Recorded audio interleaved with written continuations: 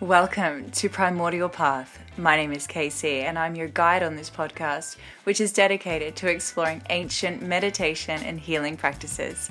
We'll examine them through an accessible modern lens and discover how they can profoundly impact your life, your body, your mind, your soul, your energy. So stay tuned. Here we go.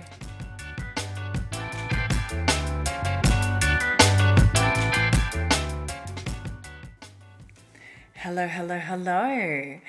Thank you, lovely listeners, for signing up for the emails. And as I mentioned last week, I am committed to one podcast per week.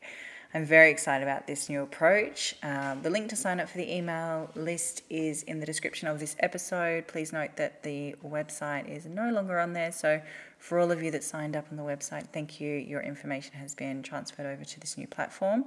I'm very excited to have you with me on this new adventure. I promise to be a guide and not spam you or any of that stuff. So today, let's get into it. We'll be chatting about the Bandhas. And if you've ever been to a yoga class, you've undoubtedly heard of these. So having been to many a yoga class myself over many years, it pains me greatly when a teacher mixes them up or just generally doesn't understand what it is that they're teaching or teaches them wrong. And as a yoga teacher and a yoga teacher trainer, I find it very important to share the correct information so that anyone listening can better understand this topic. So this is a bit more lengthy than usual, so let's get straight into it. The word bandha comes from the Sanskrit language and means to hold, to tighten, or to lock. So these definitions show how to physically do the bandha practices and what they do to the pranic or energy body. So the goal of bandhas is to lock the prana or the energy in certain places within the body and direct its flow into the Sushumna Nadi. The Sushumna Nadi is the main energy channel in the body, which is an integral part of Kundalini and the general flow of energy in the body. So in the next episode, we'll talk about the nadis, what they are, where they are, and what they do. So don't worry if you don't understand that completely. So essentially, the Sushumna Nadi is integral for spiritual awakening. Bandhas should not be confused with mudras. Although they used to be considered part of mudras, the bandhas were traditionally taught by word of mouth from teacher to student. Both the Hatha Yoga Pradipika and the old tantric books talk about both bandhas and mudras interchangeably. Both mudra and pranayama methods use bandhas a lot, but the way they fit together shows that they're very important on their own. So if you're not sure what a mudra is, don't panic. All will be revealed in a not too distant episode. So before using bandhas in mudra, pranayama and asana practices, each bandha should be practiced and learned on its own to the point where the practitioner has mastered this bandha. When they have been mastered, they can all be used together. And when this happens in this way, they wake up the psychic powers and can certainly add to other high yogic practices. The bandhas work directly on the three granthas, which are psychic knots that stop prana from flowing freely along the Sushumna Nadi. This, in turn, stops the chakra from opening and the Kundalini from rising. What are these three granthas knots? So there's Brahma Granthi, which is associated with the Muladhara and Svadhisthana chakras, so the lowest two, and the instinct to live and the urge to have children. It's also linked to deep natural knowledge, awareness, and desire. When Brahma Granthi is transcended, the Kundalini or primal energy is able to rise beyond Muladhara and Svadhisthana without being pulled back down by the instinctual patterns of the personality. The second Granthi is Vishnu Granthi. This is associated with the next two chakras, so Manipura chakra and Anahata chakra. This one is linked closely to the physical, emotional, and mental aspects of human existence, as well as digestion, metabolism of food. When Vishnu Granthi is transcended, we're no longer bound by physical, mental, and emotional attachments. Our relationships and energy become more universal, rather than being limited by personal preferences. And the third Granthi is Rudra Granthi, which is associated with Vishuddhi and Ajna chakras. This Granthi heavily influences the intuition. Therefore, when we transcend this Granthi, the ego is left completely behind. So how do these Granthis relate to the bandhas? And what actually are the bandhas? So there are four main bandhas. The first three are individual, and the fourth is the activation of the three put together. They're aligned on the physical body to the Granthis that we just discussed. Jalandhara Bandha, or throat lock, is aligned with Rudra Granthi. In Sanskrit, the word jalan means net and the word dhara means stream or low. The network of nadis in the neck is controlled by the lock called Jalandhara Bandha. The blood vessels and nerves in the neck are how these nadis show up in the body. Water is the second meaning of the word jal. So Jalandhara Bandha is the throat lock that stops the nectar or fluid from bindu going down to the digestive fire as it flows down to vishuddhi.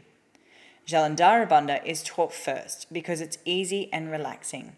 This bandha can be held for as long as you can easily hold your breath. With practice, you'll be able to hold your breath longer and longer. The physical focus is on the back of the throat and the feelings that come with holding your breath. The mental attention is on the throat or Vishuddhi chakra.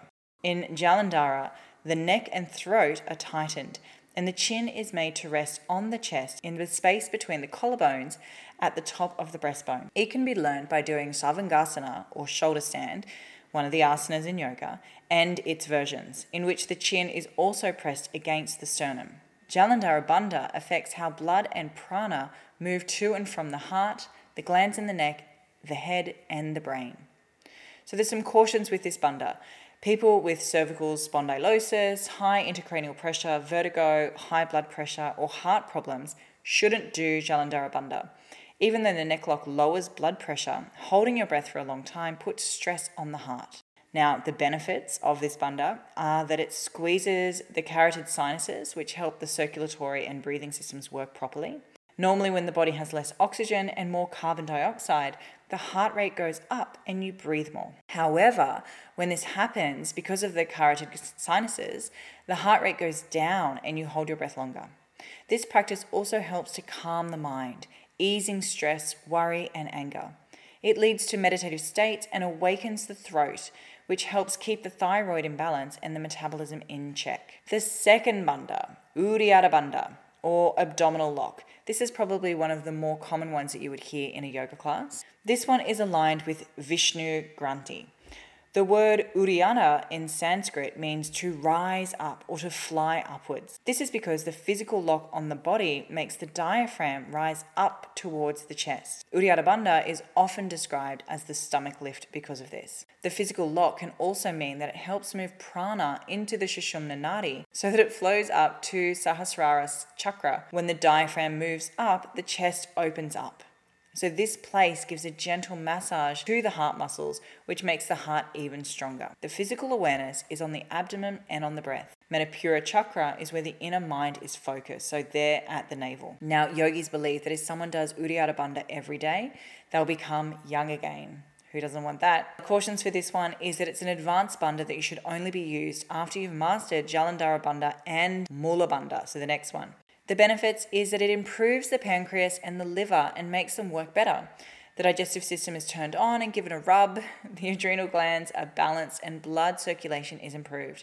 It stimulates the solar plexus chakra, Manipura. The third bandha is Mula Bandha or root lock. Again, one of the more common ones that you would hear in a yoga class. This bandha is aligned with Brahma Granthi. Here it refers to the root of the spine or the perineum, where the Muladhara chakra is found. This is also where Kundalini and basic energy are held.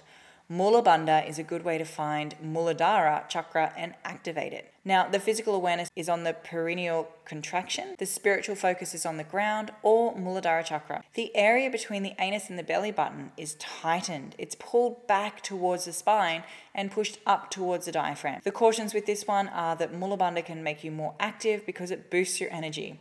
However, it should be avoided during menstruation. The benefits are that it wakes up the muscles in the pelvis and strengthens the genital and urinary systems.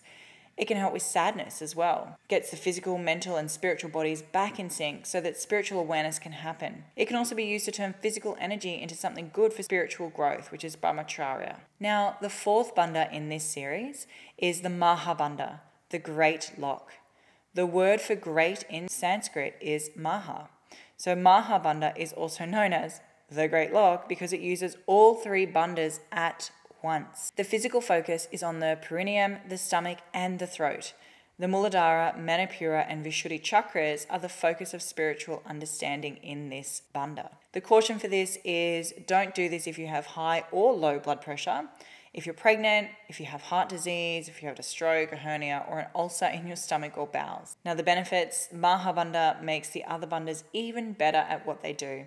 It changes how the pineal gland makes hormones and how it controls the whole endocrine system. Every cell in the body comes back to life, and the body stops breaking down and getting older. So before meditation, it makes you think about yourself. When it's done right, it can fully awaken prana in the main chakras. These are the 4 main bandhas: Jalandhara Bandha, Uddiyana Bandha, Mula Bandha, and Maha Bandha. For a beautiful representation of these in action, I would recommend watching Ashtangi yogis as they seem to seamlessly float through the air during transitions in their primary series, yoga. You can Google it, there's plenty of videos on YouTube showing these.